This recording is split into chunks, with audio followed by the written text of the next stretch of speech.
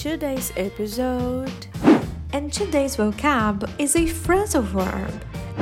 Because the language is alive and it's changing with us. So we are going to take a look at some moments where the language has changed, right?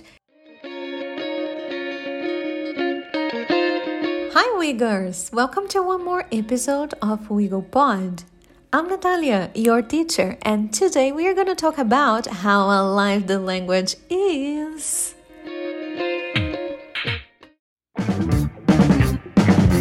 As you can notice by my voice, this is my very first favorite topic about language, about English or any language that we talk about, because I truly believe that the language is alive and it changes with us, and it changes us because I can notice how English has changed my life, and of course it's gonna change yours. So let's start it off.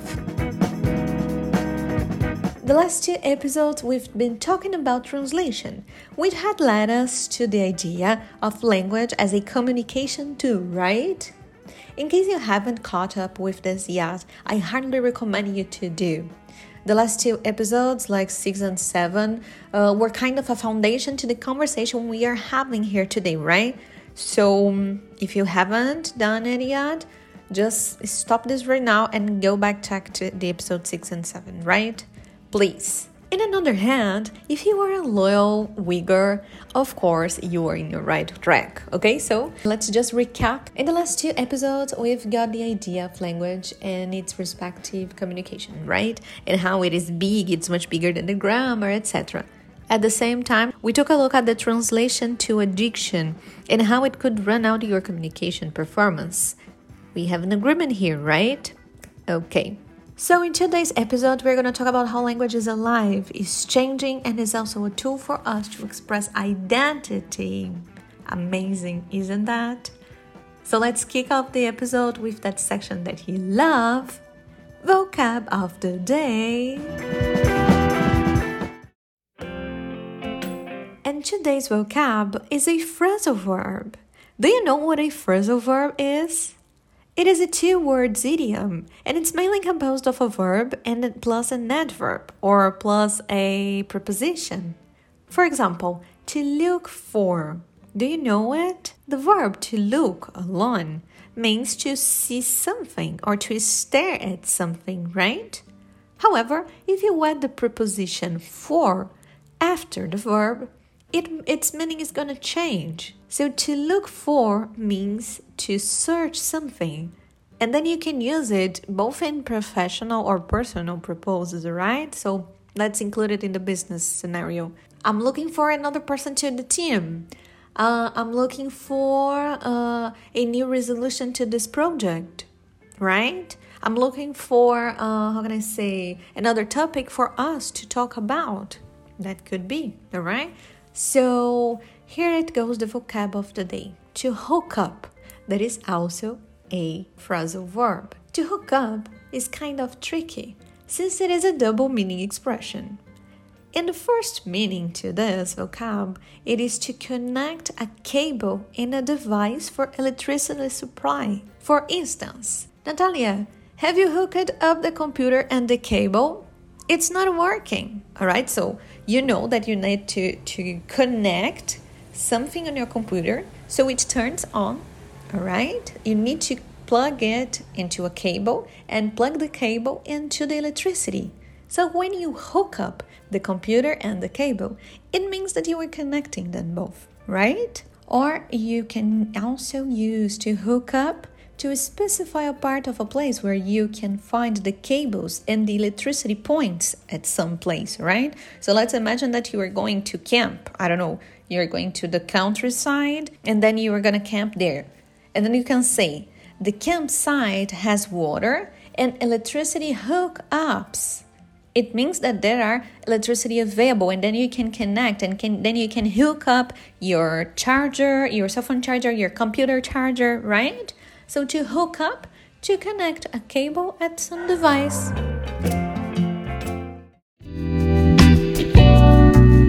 In another hand, you can also use to hook up when talking about going out or meeting someone. I mean, for specific purposes, like a couple. in a romantic scenario. I don't know if you got me, but let's go for some examples. When was the last time you hooked up? So, when was the last time that you met, maybe? When was the last time that you went out together? Or either we hooked up yesterday and it was amazing. All right? You know what I mean, don't you? So yes, that's also a great meaning, I can say, to hook up. It's really well used, in a casual context when you were speaking to other people in English. So, okay, do a great use of that, right? That's fine. Let's get straight to the point with our episode.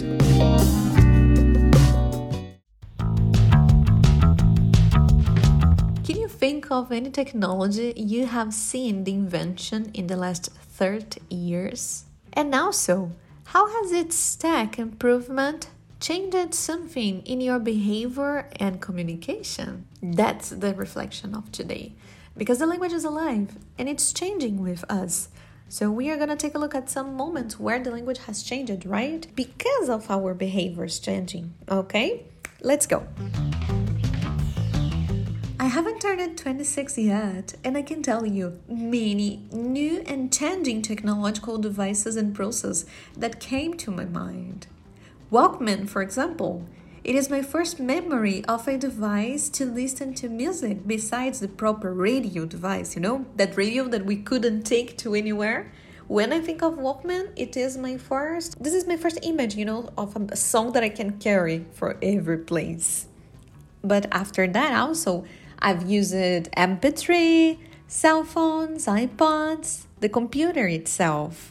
It was magical to me as a kid when I could play some games on computer while I listened to some songs that I downloaded through a program that was directly connected to internet. Whoa, that was amazing to me as a child, But anyway, of course, with all that development, we've also seen the advance of many new words to our vocabulary. To start it off, the name of the devices. If you travel back in time to, 1860 something, they would never know the meaning of MP3. 3 centuries ago, when the telephone was being invented for the very first time, not they wouldn't know what is the meaning of MP3, but also it would be a terrible news for them. Since in that moment, it was the telephone releasing year. So that society was pretty amazed with all their news, the telephone, the connection, the possibility to call someone that was really far. Can you think about getting this news 3 centuries ago? Yes, I bet they were too busy trying to figure it out, the new words to their vocabulary, considering the technology of telephone. Also, not so long back in time, during the 20s, we have experienced the digital revolution and all the impact it has caused in our lives. Since it all has started and now our lives are depending on being connected to the internet, everything has changed. Along with the internet changes, we've become addicted to social media, to share our lives online, besides learning a bunch of new tools to manage and decode. And as a result of the change in our behavior, we've developed a new vocabulary that matches these new tools and functions to our lives. Nowadays, there are verbs such as to eat, unfriend, to Google, that of course came out as a solution to the new behavior we started to have based on the digital needs.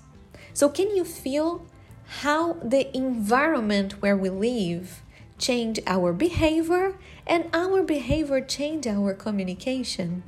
And that's amazing to think about communication like that. It's totally different. If you think, are you an English learner or are you a French learner, for example? You can think about it. How has your communication changed since you started to study, to go to a place where people used to speak the other language, the second or third language that you are learning? How has your ideas changed? How has your behavior changed with that? This is clear. The language is changes with our behavior. And also, we can take it as a lesson. When you are trying to learn a new language, let's imagine that you are a beginner on learning another language, okay? And I'm going to talk about English here, but you can apply this theory to another language, no problem. If you start to learn something by the grammar, but your environment and your behavior doesn't change, it's not going to be so... It's going to be, like effortless. Because nothing's going to change. If you learn the grammar, all right, very nice. You know all the grammar rules. But in your environment as a person, as a human being, a communicative human being, how are you applying these rules? The communication is totally based on behavior. And we need to find it out before we try to, to fix all the rules on our mind. Because it's not the point here. To reflect on this scenario about behavior and about environment helps us to realize that all the communication we have today is based on our environment, right? Another scenario that we can consider in this point, okay, just to foundate the segment, is that, for example, right now, look at your WhatsApp. How many words have you contracted in your last conversation, in your last message? Maybe you changed you into the letter U. Maybe you changed WhatsApp into Zap, or maybe WhatsApp into app, all right? W app. There are many ways to contract a word, and in the digital life that we have, we are obligated to be faster than the usual, and it led us to be more practical than usual. And that's the behavior that leads us to have a more practical communication. And sometimes we mix it up, and also we misunderstand some information because of this practical scenario.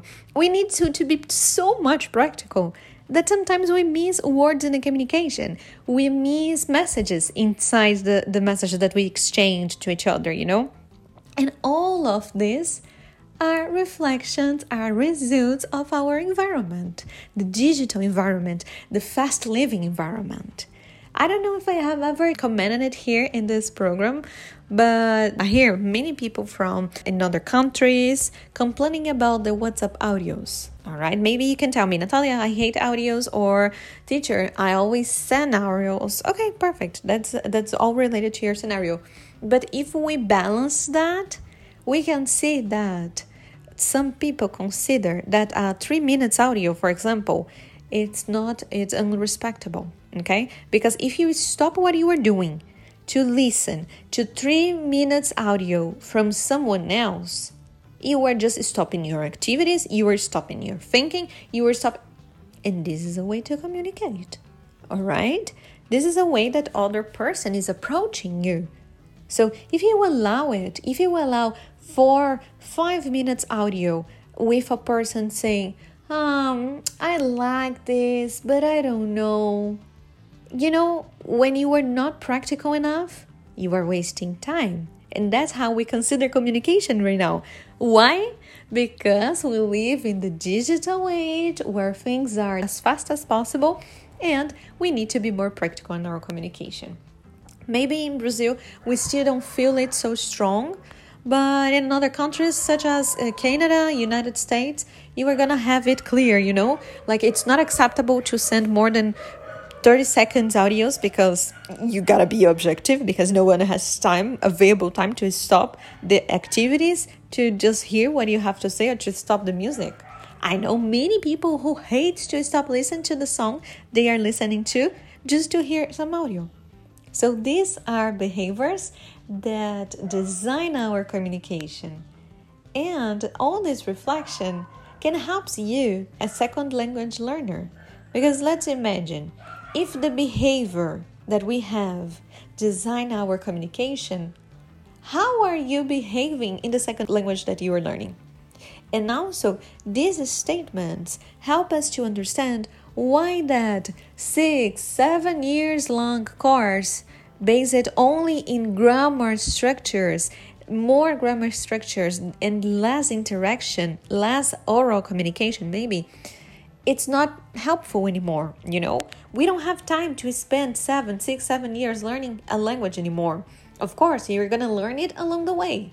I've been learning English for 11 years and I keep going, still counting. But of course, I learned what I needed for each part of my profession, my career. And that's what is going to happen right now, all right? So this is my advice for you, okay? If you were a beginner learner or even if you were an intermediate learner, what are you doing to practice your behavior in the second language? How is the second language present in your environment, right? We need to work on that. We need to put it on practice. If you don't know someone who does speak the same language, there are a bunch of applications that you can use to practice with someone else. Considering the internet and all the global revolution that we've lived, now you can talk to someone in Russia. Why are you not doing that to practice your communication? I don't know if you were learning Russian, maybe if you were learning English. Why aren't you speaking to someone from outside, from abroad? These are the ways that you are going to change your environment, that's going to change your behavior, and of course, are going to lead you to a better communication, right?